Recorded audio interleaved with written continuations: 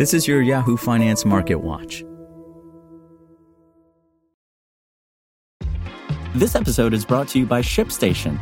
You know, some things take a lot of work, like sending little robots to far-off distant planets. And just as that's challenging, so too is running a successful e-commerce business, especially when there's so much to do. So I want to introduce you all to ShipStation. Now, I love using ShipStation because of its easy-to-use dashboard, which makes managing orders and printing labels a breeze and super smooth. Oh, and the customer service is just out of this world. It's exactly what you need to help grow your business. Sign up for your free 60-day trial at shipstation.com/technews. That's shipstation.com/technews.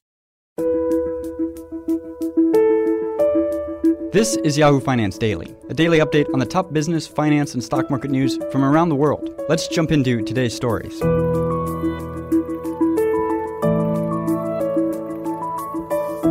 I'm Trevor Ontiveros from Yahoo Finance. Brought to you by the SoFi Daily Podcast. 80% of New Year's resolutions fail by the second week of February.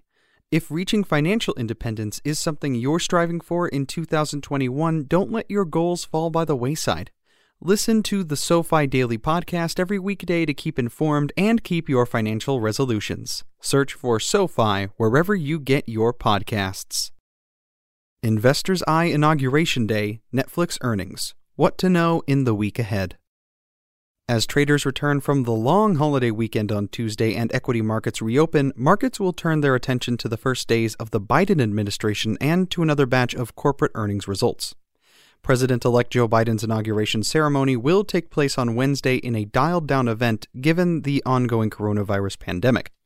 Most of the events are set to take place virtually, though Biden will be sworn in on the west front of the U.S. Capitol in person. This year's event will also see heightened security relative to previous year's Inauguration Day ceremonies following the deadly riots at the Capitol on January 6th and the heightened risk of additional violence in its wake. More than 20,000 National Guard troops have been authorized to secure Biden's inauguration. Troops had already been patrolling the Capitol last week as lawmakers proceeded with debate and votes to impeach President Donald Trump for inciting the violence earlier this month. The FBI has also warned states that armed protests are being planned at all 50 state capitals this week. Washington, D.C. Mayor Muriel Bowser has also urged Americans to avoid the city on Inauguration Day, given the heightened threats of violence during the day surrounding the event. Some major companies have also unveiled new guidelines for this week in an effort to reduce the threat of harm for Americans. Airbnb said last Wednesday it would block and cancel reservations in the D.C. metro area this week and would refund guests and reimburse hosts who had already booked stays over those days. Though the move meant Airbnb would foot the bill for the canceled bookings, the stock rallied nearly 6% the day of the announcement. Lodging firm Marriott, which has close to 200 hotels in the D.C. area and owns brands including the Ritz-Carlton, Courtyard, and Residence Inn, said it would honor existing reservations this week. Intercontinental Hotel Group Hilton, Hyatt, and Expedia-owned Vrbo are also maintaining bookings over Inauguration Day. But other travel companies also issued guidance around the event to promote safety. Delta Airlines, United Airlines, Southwest Airlines, and American Airlines each said they would temporarily ban passengers flying to Washington, D.C. from checking firearms, effective January 16th until the week after Inauguration Day. Following Inauguration Day, attention will turn immediately to developments in Biden's first days as president. And even ahead of Wednesday, some confirmation hearings are set to take place for key positions in Biden's cabinet. The Senate will hold a hearing to consider the nomination of Janet Yellen for Treasury Secretary on Tuesday and of Pete Buttigieg for Transportation Secretary on Thursday. On January 20th, Biden is seeking to sign about a dozen executive actions to address the pandemic, virus-stricken economy, climate change, and racial equity, according to a memo from incoming White House Chief of Staff Ron Klain. Among a number of orders, Biden plans to extend a pause on student loan payments and interest on federal loans, rejoin the Paris Agreement, and issue a mask mandate on federal property and interstate travel. Biden also plans to sign additional executive orders in his initial 10 days in office, Klain noted. Last week, Biden unveiled a $1.9 trillion coronavirus relief package, which seeks to offer stimulus payments of $1,400 to most Americans, increase enhanced federal unemployment benefits by $100 to $400 per week, and extend these through the end of September, and provide $350 billion in aid to state and local governments, which had been excluded from Congress's latest package. It also seeks to raise the minimum wage to $15 per hour and provide additional funds to schools and to ramp up COVID-19 testing and vaccination, among other provisions. Biden also said he aims to roll out 100 million vaccines in his first 100 days in office, which would mark a significant acceleration from the sluggish start to the vaccine deployment in the U.S. to date. The inauguration of President-elect Joe Biden and new impeachment of President Donald Trump may signal a dramatic shift in the political landscape, but it remains to be seen whether hopes of a transformative boost to government spending will survive the reality of a narrowly divided Congress. Andrew Hunter, senior U.S. economist for Capital Economics, said in a note Friday, "Using a budget reconciliation process which requires only a simple majority to pass the Senate may be the best chance of pushing through Biden's plans," Hunter said.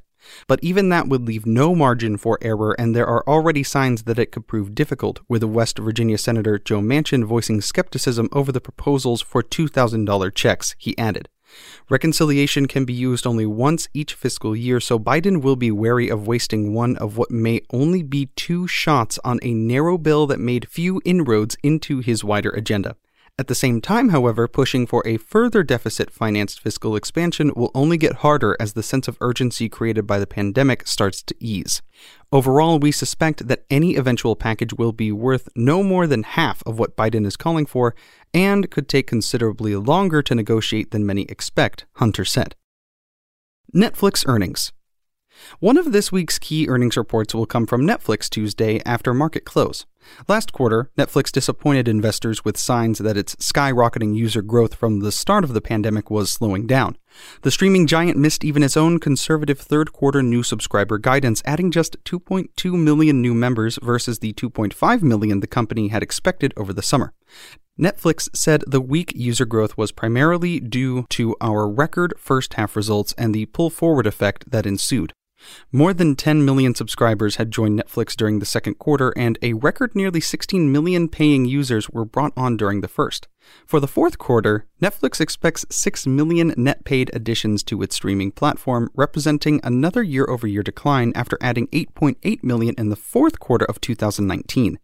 Netflix also said it expected paid net additions to be down year-over-year throughout the first half of 2021, given the difficult comparisons to 2020's record first-half performance.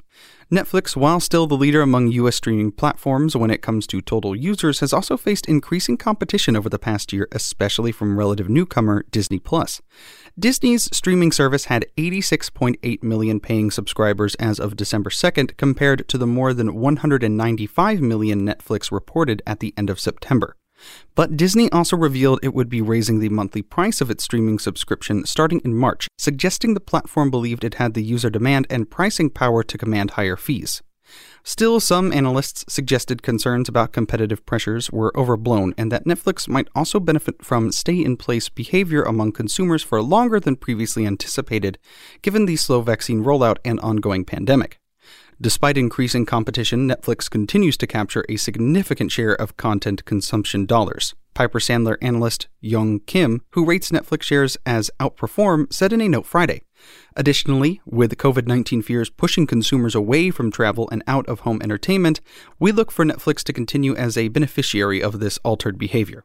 Consensus analysts are expecting Netflix to grow revenue 21% over last year to $6.62 billion in the fourth quarter, slowing for a fourth straight month and ticking down from the third quarter's 23% year-over-year growth rate. Earnings will likely grow 5% to $1.36 per share, according to Bloomberg data. Shares of Netflix have risen 47% over the past 12 months through Friday's close, outperforming the S&P 500's 13% advance over that period.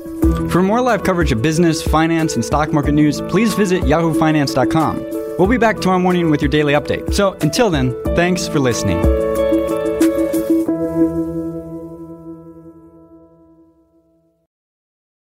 Want to learn how you can make smarter decisions with your money? Well, I've got the podcast for you. I'm Sean Piles, and I host NerdWallet's Smart Money Podcast. Our show features our team of nerds, personal finance experts in credit cards, banking, investing, and more. And they'll help you make the most of your money while cutting through the clutter and misinformation in today's world of personal finance. You'll get clarity on strategies to help you build your wealth, invest wisely, shop for financial products, and plan for major life events. Listen to NerdWallet's Smart Money Podcast wherever you get your podcasts.